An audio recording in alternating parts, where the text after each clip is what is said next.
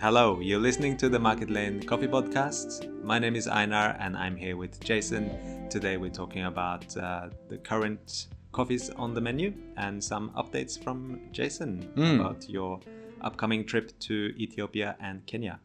That's right. Hi, Einar. Hello, everyone. Thanks for listening.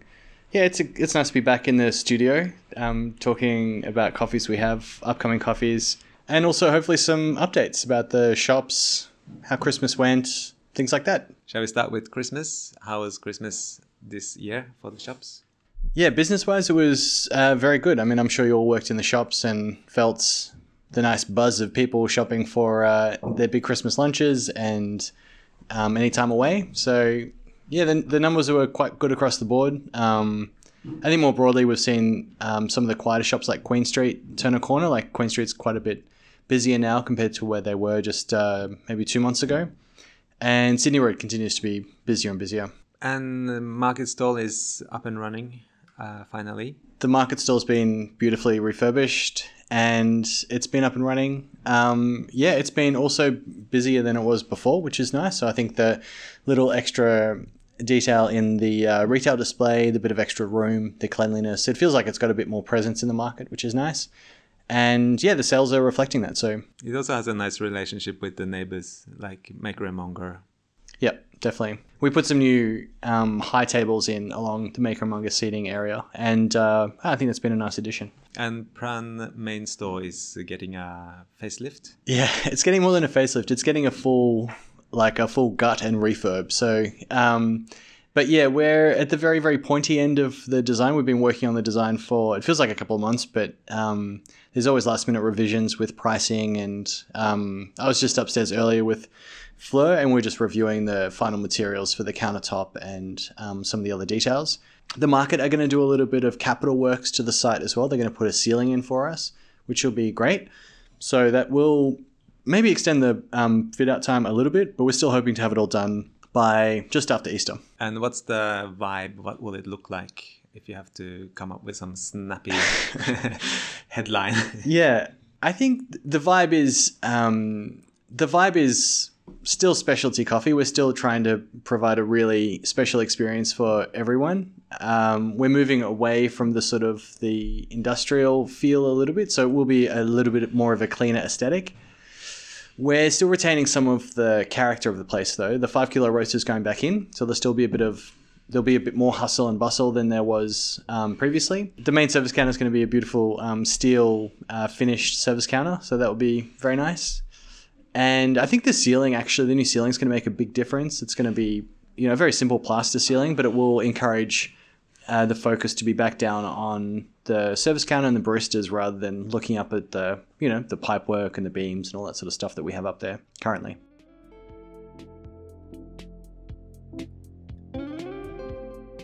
You are just about to go on an exciting trip to some of your favorite origins. 2 of my favorite origins, yep. Yeah, I'm leaving on Saturday night. I'm off to Ethiopia and Kenya. So we'll be spending, Aileen from Melbourne Coffee Merchants and myself will be spending about 2 weeks away, about 8 or 9 days in Ethiopia and maybe 4 days in Kenya. Ethiopia is going to be reasonably straightforward this year. We're visiting a few of the washing stations from Testi, like Ayla and Hadesso, Jigesa. And it should be nice. We're also visiting a couple of the social programs that Testi have been running. We're hoping to get a little bit more information about them and hopefully support them this year a little bit financially with donations and things. Kenya is a little bit more up in the air. We're not exactly sure who we're buying from this year in Kenya, but we're meeting a few exporters. We're going to do a bit of tasting and we'll see how we go in Kenya. And I think I mentioned in Slack, but if you do have any questions or comments about our coffees from Ethiopia, I'd be more than happy to ask on your behalf in Ethiopia. Our suppliers, Testi Coffee are really open and willing to provide any transparency information that they can. I might put in a request now, live. If you can do any videos like you did when you went to Colombia, kind of just landscapes and mood. Good idea. Mood shots. We're still trying to secure a photographer, so ideally we'll have someone with us to help capture some of that, but yeah. TikTok is fine.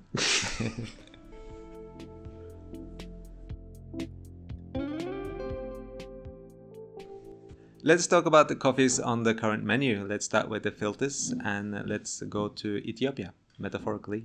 Sure. I did a little tasting with Fleur and some of the new staff as part of their induction, and it was, great to taste the whole menu line up on the cupping table. And for me and a lot of the people there, Jigesa was one of the favorites. It's got a really strong character. There's lots of floral notes, but also fruit notes like blueberry and cherry. It has a really strong taste of place, and for me, that's Guji. And yeah, it's been great, and it's going out on a high. That's for sure. So. And this is Jigesa washed. This is Jigesa washed. Yes, yeah. We did have Jigesa natural as well, but this is the washed. We do have another coffee from Ethiopia. We're running as a single espresso, a coffee called Adamai, who's from a producer called Admasu Duque. He has a small farm in Sidama, and it's unique because it's a single producer lot rather than from a large washing station like Jigesa. In terms of scale, Jigesa would have about 500 people contributing to it, and in comparison, Adamai is only like one producer with a very small amount of land. This is a natural process coffee, and in the cup there's lots of like strawberry and dark chocolate flavors. It goes really nice with milk and also black as well. Yeah, I've seen Adamai quite frequently as a single origin on the bar. It's very popular with both staff and customers. Yeah. While we're in Ethiopia, we do have a little bit of Ethiopian coffee in our seasonal espresso as well. So we have Adisu Hulachale's coffee called Gololcha in our seasonal espresso blend, and we'll be running that for the next couple of weeks before it changes over to a Colombian and Ethiopian blend. And the Gololcha in the blend is also a natural process. It is also a natural process, yeah. And the second coffee in the blend is La Soledad from Antigua. Great. Guatemala. And that's a washed process coffee. Mm-hmm. Speaking of Antigua, do you have any other coffees coming up? Yeah, there's coffee from Santa Clara, another coffee from Santa Clara coming up. And this is a natural process mixed varietal lot. So there's a few different varieties in this one that we're running. It'll have all of those characteristics that we expect from a natural process Guatemalan coffee. So quite a rich texture, lots of dark chocolate, again, a bit of strawberry or fruitiness. This one's quite an elegant cup. And yeah, we only have a tiny, tiny amount of it. So we'll be running it for maybe actually roasting it for only like 1 week, and then it will be gone. And we're also lucky enough just to catch up with Ricardo and Melissa on the phone this morning. We had a chat about the upcoming season, about what Market Lane and Melbourne coffee merchants are intending to purchase, and it was really sweet. And Melissa says hello to everyone, and she misses Market Lane a lot. Yeah, I'm sure everyone says hi to Melissa and Ricardo as well.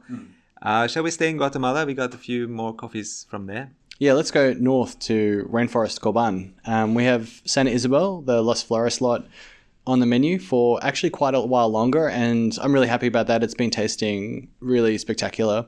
It's a really nice balance of tropical fruit flavors. For me, I get like pineapple or peach, but also with like quite a rich mouthfeel. And yeah, it's one of my favorite coffees, and happy to serve it. And we got a new producer, Los Cortinas.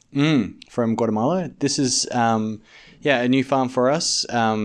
It's from a producer whose name is Iris, and she has a small family farm in a place called Santa Rosa, which is about 2 hours drive southeast of Guatemala City. And it's on it's the farm situated right at the top of a volcano and overlooks a touristic lake.